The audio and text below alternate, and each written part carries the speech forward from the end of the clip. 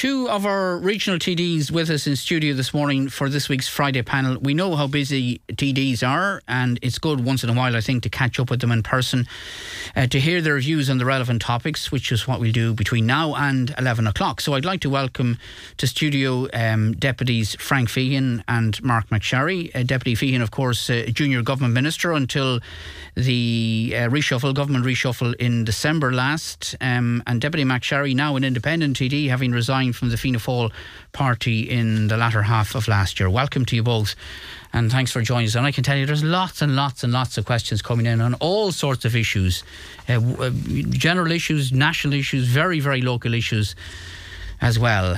But we might start with the Paschal Donohoe controversy, and I suppose / Sinn Féin controversy in relation to election expenses. Is it all done and dusted now, Frank Feehan, do you think, and forgotten about, and time to move on? I think it is. I think, as Minister Donohoe said, it was a minor mistake.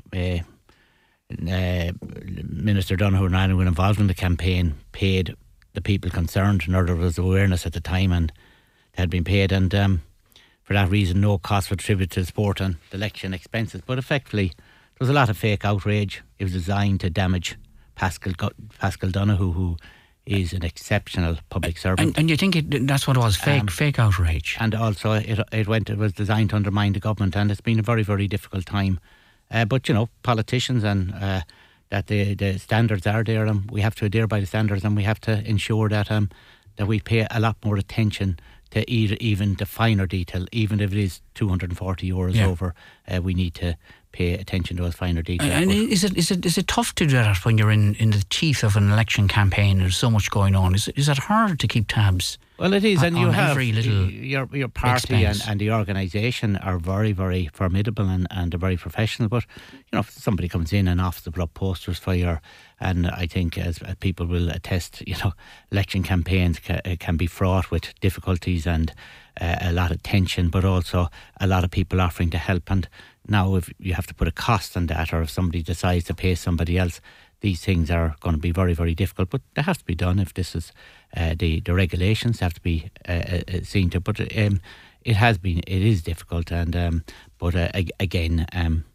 I just want to say that Paschal Donohoe has been a wonderful Minister of Finance, and he's represented us extremely well in Europe, and I think this is there to damage and bring down the reputation of Paschal Donohoe. So it was never a resignation issue from what you heard from the details he provided. You don't think it was a resignation issue? No, but in politics, if people put out throw enough dirt, sometimes it sticks, and it was there to destabilise Paschal Donohoe, and more than likely also to undermine the government. And I think Sinn Féin realised that they live in glass houses, and their accounting wasn't that good either, and hence they haven't put in for a vote of confidence in Paschal Donohoe.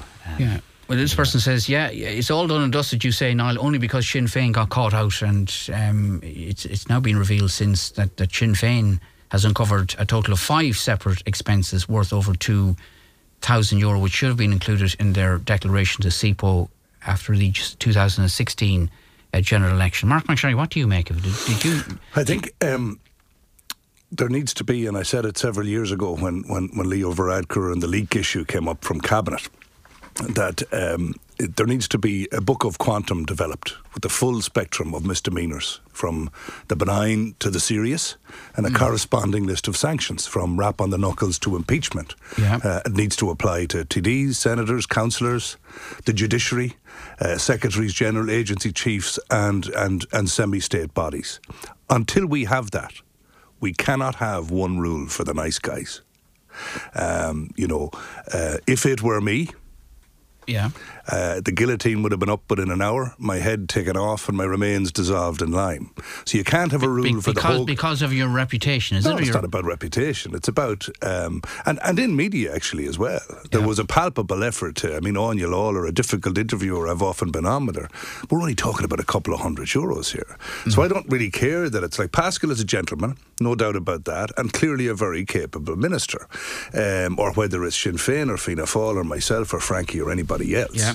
You know, we cannot have double standards being applied, and they are. I mean, we know, and that was as I said before, that when it comes to Micheál Martin, the Taoiseach, due process is a concept for Fine Gael, certainly not others, you know. Okay, so that was to his advantage, the fact that he is seen as a nice guy and no doubt about it. But he is a nice guy. But Yeah. the rules are the rules, and unfortunately, now it's not over. It's going to SIPO now, and you'll hear more about it down the line. But I suppose it's gone into the rearview mirror in terms of clogging up the day-to-day in Dáil Éireann. Okay, and the scale you talk about of misdemeanours in inverted commas, would this be on the lower end of the scale, do you think? I'd say it would have been. And there are other ones. I mean, Frankie mentioned the good job that he does in terms of projecting himself in Europe. Okay, that's fine. I agree with that. Phil Hogan had the biggest job any Irishman ever had in a European context at a critical time. He was the trade commissioner at a time we were concluding Brexit negotiations. And there was a stampede by those same people that are demanding due process for Pascal to throw him under the bus. And in a Fianna Fáil context, we had that with me. You know, we had it with Cleary, we had it with Cowan, we had it with others. Now, so we either take a consistent approach to these things, and I agree not everything. Like, our only outlet at the moment is to call for somebody's head, and that's just not practical. You know, some things are rap on the knuckle, some things may well be impeachment, but this isn't one of them, and that's not a defence of or a condoning of wrongdoing here. You know, there is a practice. I think it's a predominantly Dublin one where people get paid to put up posters. I think, you know, here in constituencies like our one, I mean, there are volunteers in everybody's organisation who can't wait to get out putting up your posters or whatever, and you might contribute towards the cost of their fuel or their dinner or stuff like that. But look, they're involved and enjoy, I suppose, an element of the activity and buzz around electioneering and so on. There's lots and lots of questions coming in already before we even get into any form of discussion. Geraldine asks the question, Niall, can you please ask your deputies this morning if they could bring their buddies on a road trip to Sligo Hospital to see for themselves exactly how bad things are? It's like something from a third world country and absolutely unacceptable the way the citizens of the Northwest are being treated. It was bad enough when you couldn't get a bed, but now you can't even get a sheet on the bed if you get a bed in the first place.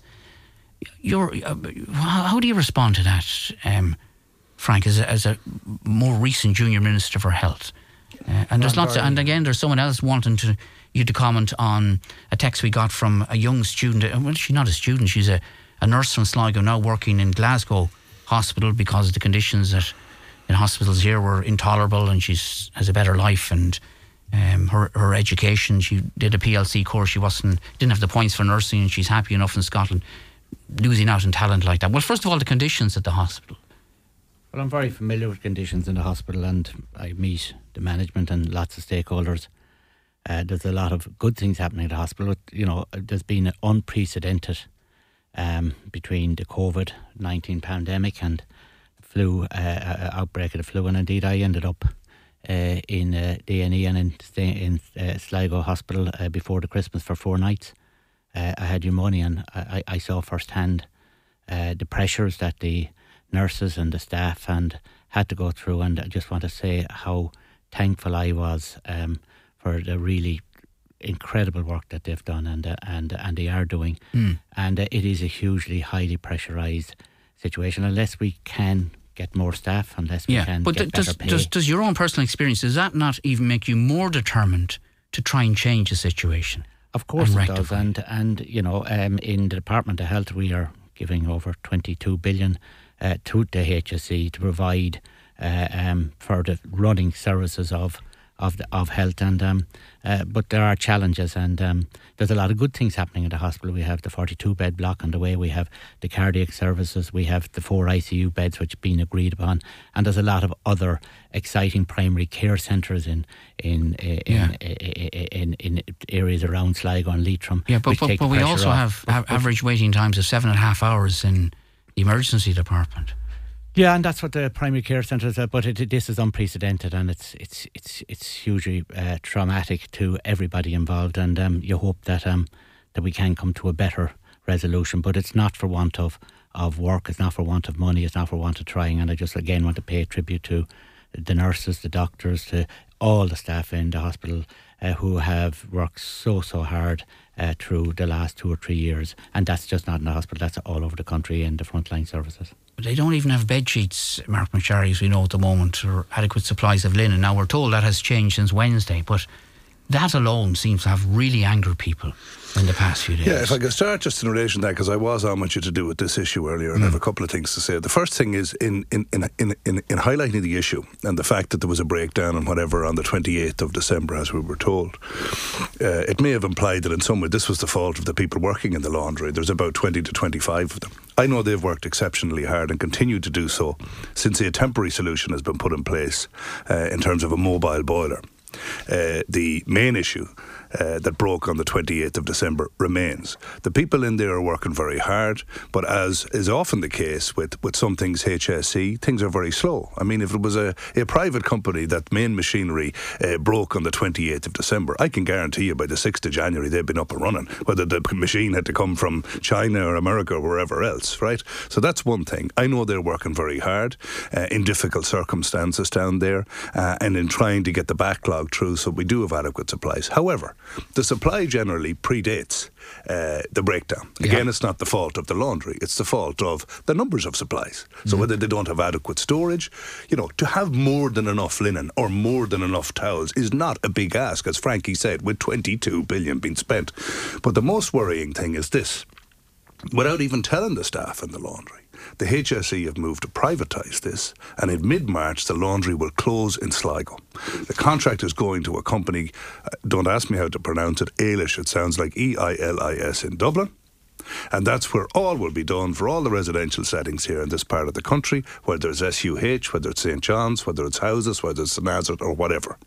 Now that's obviously a major policy decision. Yeah. And it would seem to me in a regional growth centre with acute hospitals, with a lot of residential spaces and a lot of houses in the community requiring linen and laundry, we should not be looking to centralise this in Dublin. In fact, I also know that it's quite likely that this will cost a lot more on an annual basis than it was to do it here locally. And it's down to, there's clearly somebody to blame. This morning you saw, because I gave you the letter that I had followed up with additional questions yesterday to them. SUH kindly came back this morning and said, SUH are not responsible for the governance of the laundry, and recommended that I contacted CHO1's management. That's our regional bosses in Monaghan, Dermot, which I did anyway. I have yet to get a response.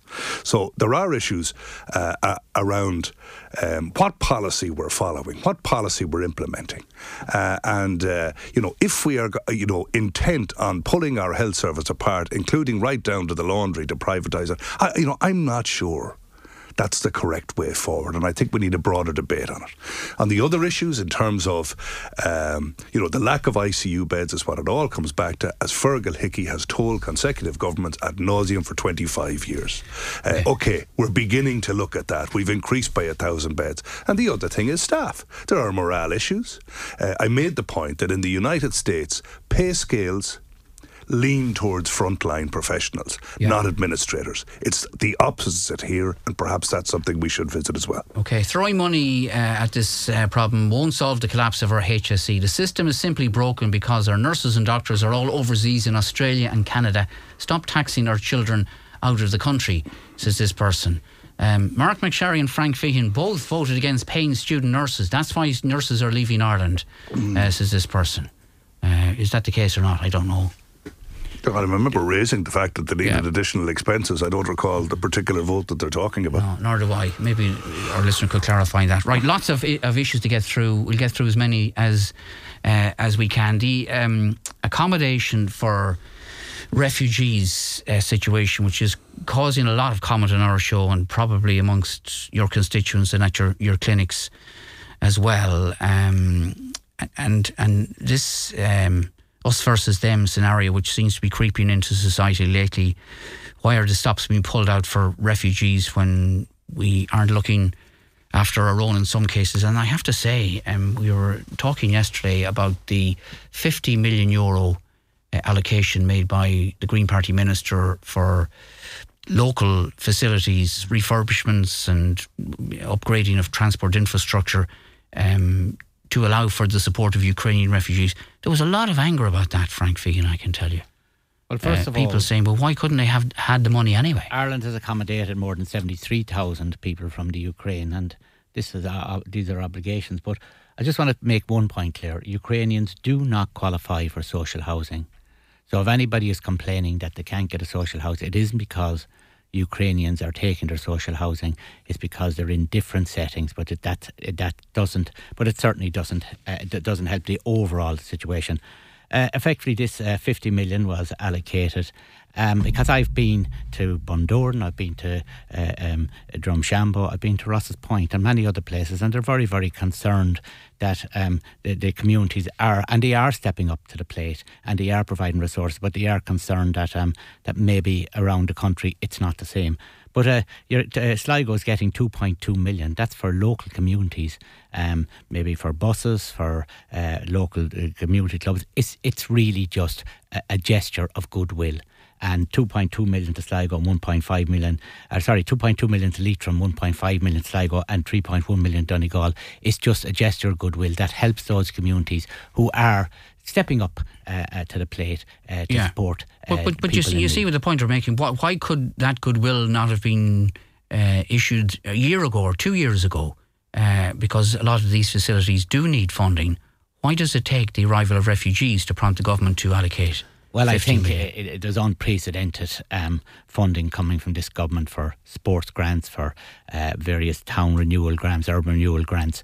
If you look at all the funding that's coming from central government, I don't think there's any community around there would say that not enough is coming. But again, this is targeted at those communities that have, as I said, stepped up to the plate in protecting 73,000 people who have fled here from that terrible war in Ukraine. Okay. And it's a gesture of goodwill on top of everything else. And as a member of the government party and most recently a junior government minister, can you explain to people, it is what it is. We have to accept the refugees in the numbers that we are accepting them. There's no option to this, is there? Well, when you have 6 or 7 million, mostly women and children, leaving war-torn Ukraine, you have, I think, 3 or 4 million in Poland. In Ireland we have 73,000. This is unprecedented. We've never seen these challenges. And again, the services and the people of Ireland have stepped up to the plate, and they've provided an open door to people who are in very, very difficult circumstances. And I hope, in the coming weeks and months that this terrible war will resolve itself, and these people. And we're very, very welcome in Ireland, will see an opportunity to return home. A lot won't. A lot may stay in Ireland because they see huge opportunities there, and we're very, very thankful and very fortunate to have them as well. Okay, we had an event, as it was described in Bundoran a couple of weeks ago, in relation to concerns that locals had over the lack of facilities, appropriate facilities for refugees in that town. And we understand there is a meeting to be held in Ross's Point next week in relation to more or less the same issue. Where do you stand on this, Mark? Yeah, look, I'll certainly attend those meetings, and I was at the one in Bundoran. There are two issues. The first one for me is this, and I was critical at the very beginning of this process. There is no question and no comparison to the efforts that we were prepared and have made for facilitating people running for their lives from the war and those people who are homeless in our own country in terms of the crisis. The money is no object, can-do attitude has not been the same for our own homegrown crisis as it has been post-Ukrainian war outbreak. That is a fact.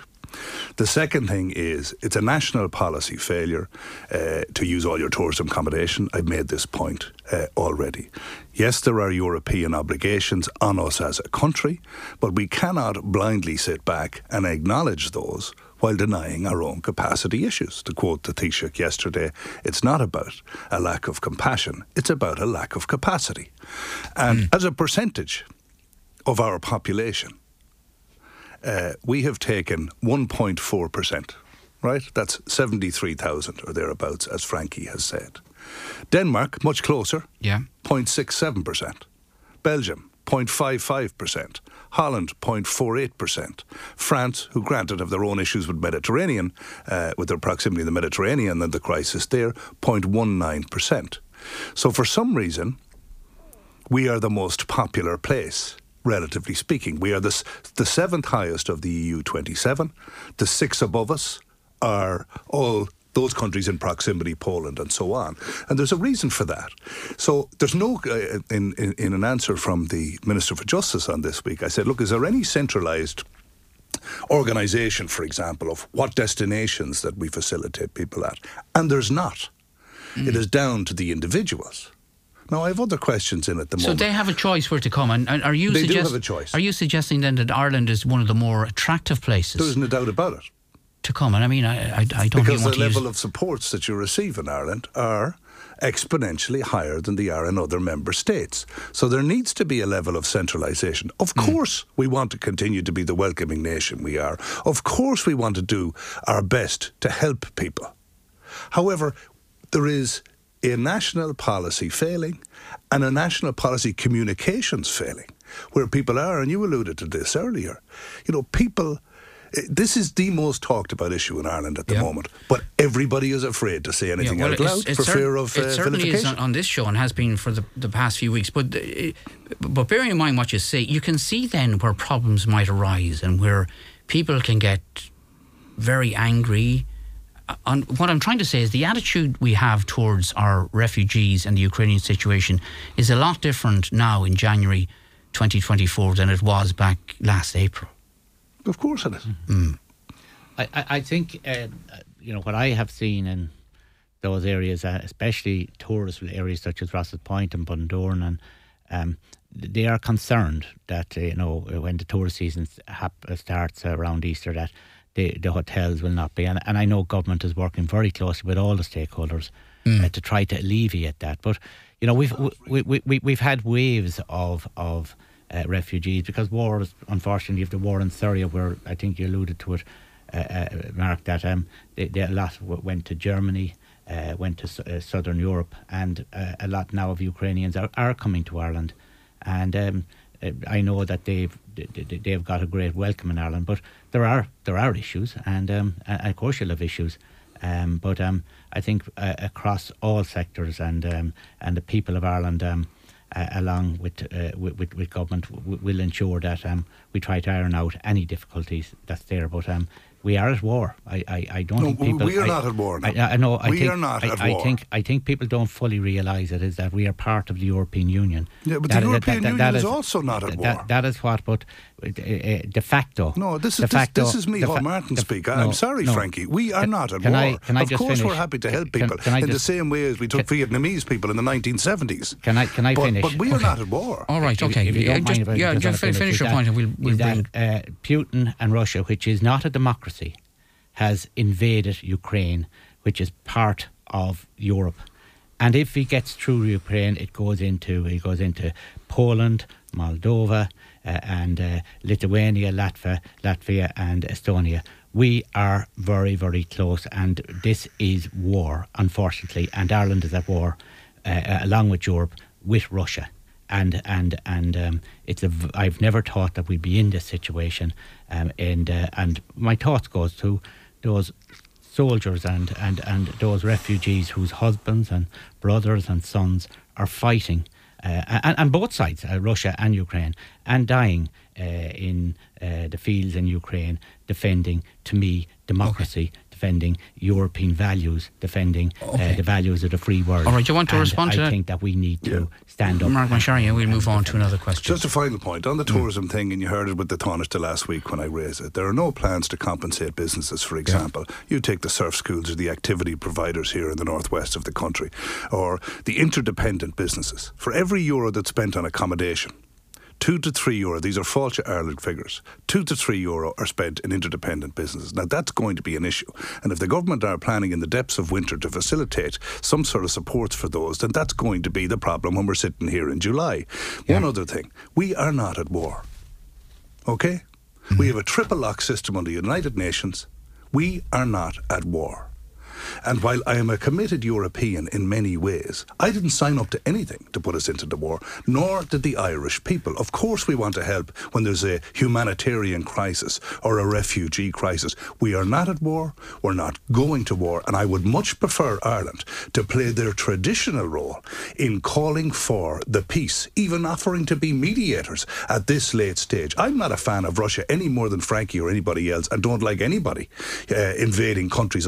But at any one time, there's probably about 10 countries invaded by another country. And depending on whether supported by the United States or the Europe or whatever, we're expected to inherit a view that we ourselves have not taken. And that is not acceptable in a diplomatic Irish republic. Mark has summed up.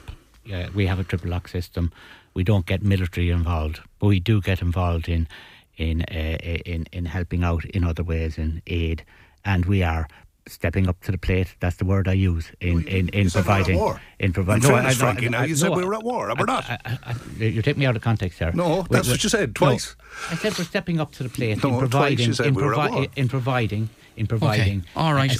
to people who are desperately in need, and that is the Ireland that I want to represent. All right, okay.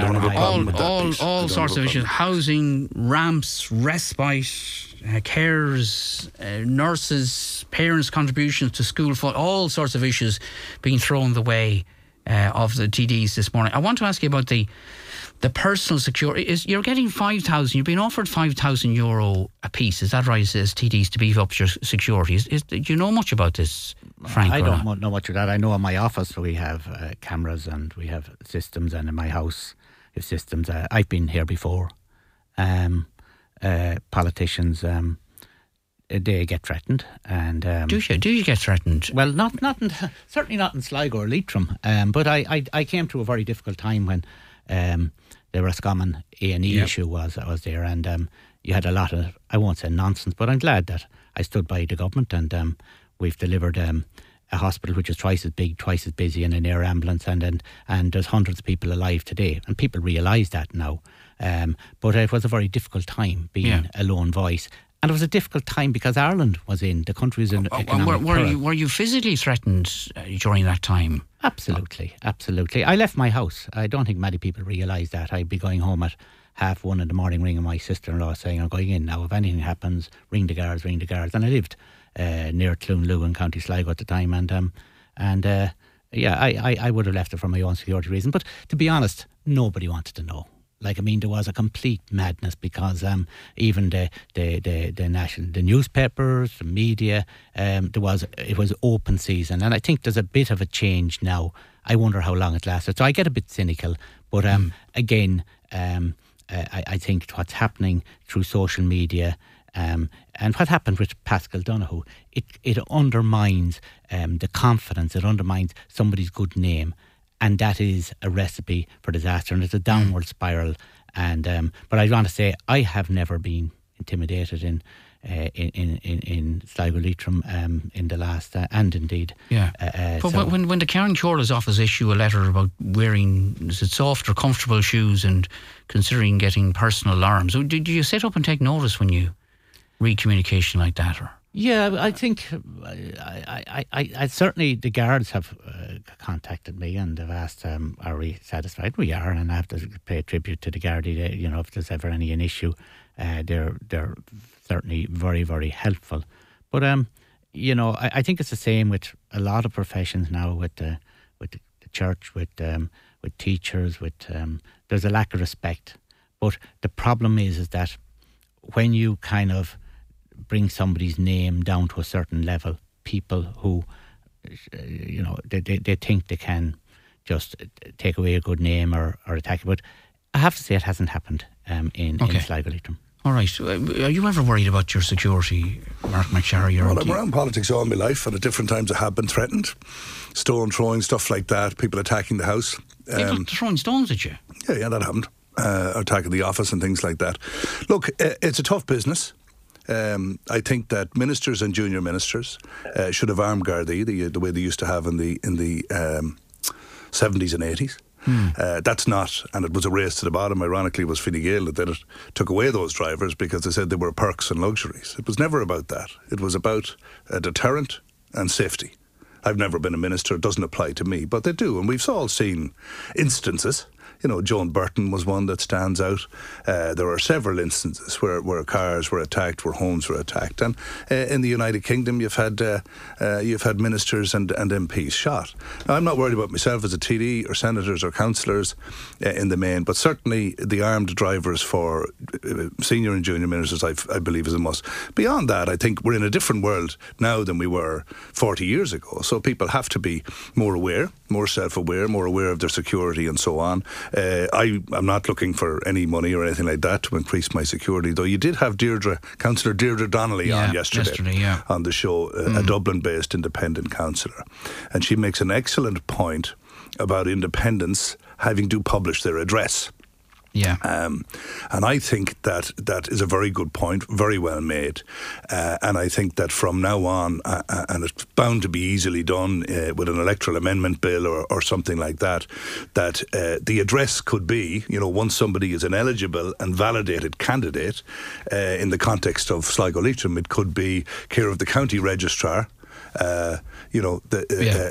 Sligo Courthouse, Teeling Street, Sligo. And I think because people are entitled to that protection, and particularly women where, there are increasing attacks on women, very much verbally on social media, politically, and obviously we have others who have had physical attacks. And I think that's a very good suggestion by Councillor Donnelly and one I'd support. Yeah.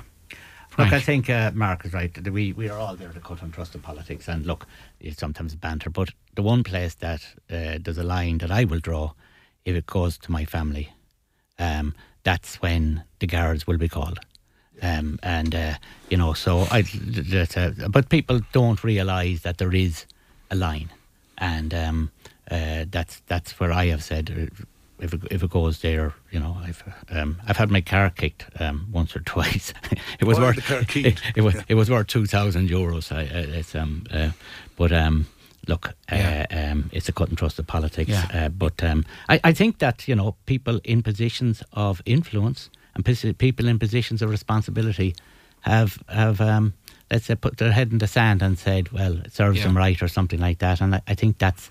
Well, that's a race to the bottom. Hear Mark saying that not only senior but junior ministers should have armed guard of protection. Did you ever feel like you needed such protection when you were a junior minister? No, not at all. And I was the Minister of National Drug Strategy, but everybody I met was absolutely brilliant. And I didn't feel threatened one bit as a minister. Lots and lots of texts coming in. I don't have time to get around to them at all, but Martina's been on to say, can you just say to both deputies, Frank and Mark, to thank you for all you do, and say you both keep the voice for Sligo, Leitrim and the Northwest alive. Politics is a thankless job. Who would do it? ? And that's an interesting question, and I might end up with that response to that very, very shortly. But I just want to ask you, in relation to the general, you confirmed, if there had been any doubt, Mark McSherry, that you will stand in the next general election, isn't that right? That's the intention, absolutely. As an independent candidate? Yes. Yeah. No way back, so do you think? No. Irreconcilable differences, isn't that what they say in the American sitcoms when there's a divorce? Yeah. But sometimes if there's a different partner, it might be different. So under a new leader, perhaps? No, look, the focus, and I said this last week to you, the only focus is on the representation here. One of the things that has destroyed politics, not just in Fianna Fáil, but in a lot of parties, the best of people, like that lady said, have the privilege of enter politics. They go in with good intentions, good ideals, and they set out to pursue them. But in early course, in my 21 years' experience, that is replaced by the blind pursuit of personal position. I got to get to be a junior minister or a minister or a party leader or a Taoiseach. And that's where it all falls apart. And, some people don't have a price. It's about integrity. It's about pursuing what's right. And we see that. I mean, and look, to go back to Micheál Martin, and of course everyone will say I have an axe to grind with Micheál Martin. I know him for 32 years, so I suppose I watched the change in him. So look at the due process for Pascal compared to Cowan or Phil Hogan. Yeah. You know, it's a fluid situation where you stay in power at every cost, at all costs. And but your beef is... and there your are beef- other basic things, like Fianna Fáil used to be a Republican party that wanted a united Ireland. Now it's a kind of quasi-appeasement, Chamberlain-esque approach with a shared island. We used to stand up for the people in the terraces, the small farmers, the small business. All of those have been abandoned. And the backbenchers, in fairness to them, and good luck to whoever runs for Fianna Fáil in the next election, here's what they have to look forward to. They'll have the Taoiseach or the leader of the party's mobile number. And they'll probably have a great grow that they're able to ring and he'll answer it. But their job will be to sell tickets for the annual draw. End of story.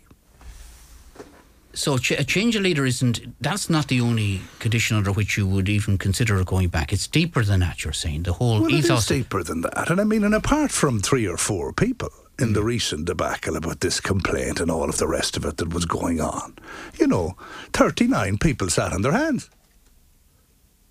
So that's the culture that exists within Fianna Fáil, and it's not one I aspire to because it lacks integrity. But considering it lacks the focus that it once had on the basic job at hand, and that's the representation of the people, being a pliable organisation that's representative of policy that emanates from the ground up. Okay, considering though the long history you have with the Fianna Fáil party and members of your family before that, will it not be very difficult for you to put your name down on the ballot paper in opposition, campaigning against Fianna Fáil? I didn't say any of these decisions were easy, and it certainly will be, no matter whom I would be running for.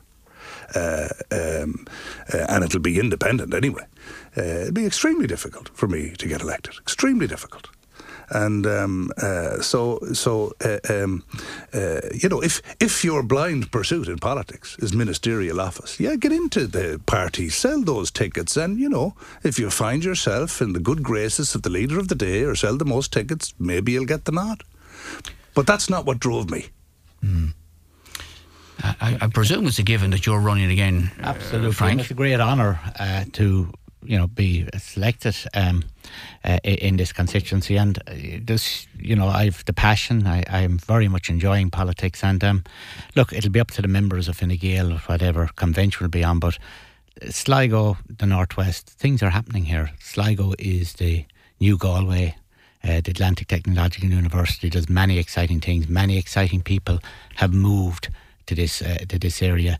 And I see a great future, and I want to be part of that future. Yeah. So, I know you're going to say it's not your decision, but 2 candidates, you would say, 2 candidates strategy for Fine Gael. Of course, we're of the opinion, I think we're all agreed maybe that South Donegal will be removed from this constituency by the next general election. We could predict, or we could guess, but look, I believe there could be 10 to 19 extra seats across the country.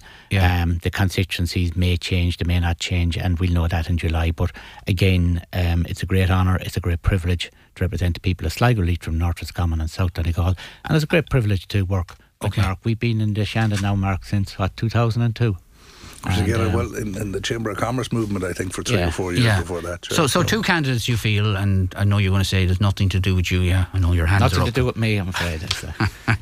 Right, okay. I just want to go back to what that lady said in relation to it being a thankless job, and I'm just curious to know, because as you said, you both have some commonality in relation to your involvement with various chambers of commerce. You're involved in the auctioneering business, Mark McSharry. You're a former president of Sligo Chamber of Commerce. If you weren't in politics, what do you think you would be doing, or what would you like to do away from politics? And I'm not suggesting you're not going to re-elect it. That's not why I ask. I mean, I'd love to be a rock star, or one of the, it'd be definitely a different circus anyway, as opposed to this 3-ring one. But it's very gracious of that person to say that but there are many rewards to being in politics, and nobody forced us into it, remember. And it is a great privilege. It can be infinitely frustrating, as I'm sure came across in both of our... and thank you for doing it. It doesn't happen that often that a message like that would come in. But I, for one, and I'd say, Frank, I'm not in it for the thanks, and that's one of the reasons that it'll be very difficult for me to get elected the next time, as I always call it, as I see it. Okay, well, don't get too comfortable. That was one of the very few complimentary texts that came in relation to you, but as you won't be surprised about that. you were in business yourself. Yeah, if you weren't a politician, would it be back to business, or what would you have liked to do with your life if you didn't go down the political route? I travelled around the world in the 80s, and I worked in Australia, and back in 1985 I had to come back to Ireland. My mother got sick, and I had to come back to run, as the youngest in the family, the business. And it's where it was a multinational. It was a small news agents. But look, I employed 30 people before politics, and I tell everyone I find politics easier now because to be an employer. But I would have loved to have been a professional footballer. Not that I was any good, but I always dreamed. I suppose in school I was always dreaming of playing for Liverpool, and I should have spent much more time at the books and got a decent job. But it's a great honour to be involved in politics. It's a great honour. You meet some great people, and 99.9% of the people are absolutely great. I just want to say one thing. I got a phone call outside in the car, and just before I came in, and a man who applied for, he didn't get it, but he just said, "I want to thank you for all the work you did." And that phone call, you would prefer if it was positive, but even then he was prepared to say thanks for all the work you did. And there's so many people like that out there, middle ground, middle Ireland, that are they're thankful when they get sometimes what they deserve, but then when they don't get something, they understand that there is a system in place. There's probably a criteria, a limit, a financial limit criteria and that phone call meant a lot to me today. And that text there from that person, I think that means a lot as well. And sometimes we're all human, and it's nice. So the Liverpool scouts were never down the Boyle Celtic games, then, were they? Never saw your emerging talent. Yeah, they were at the Rovers game. He just wasn't playing that. I would have liked to play it for Sligo Rovers as well, but just didn't have the talent.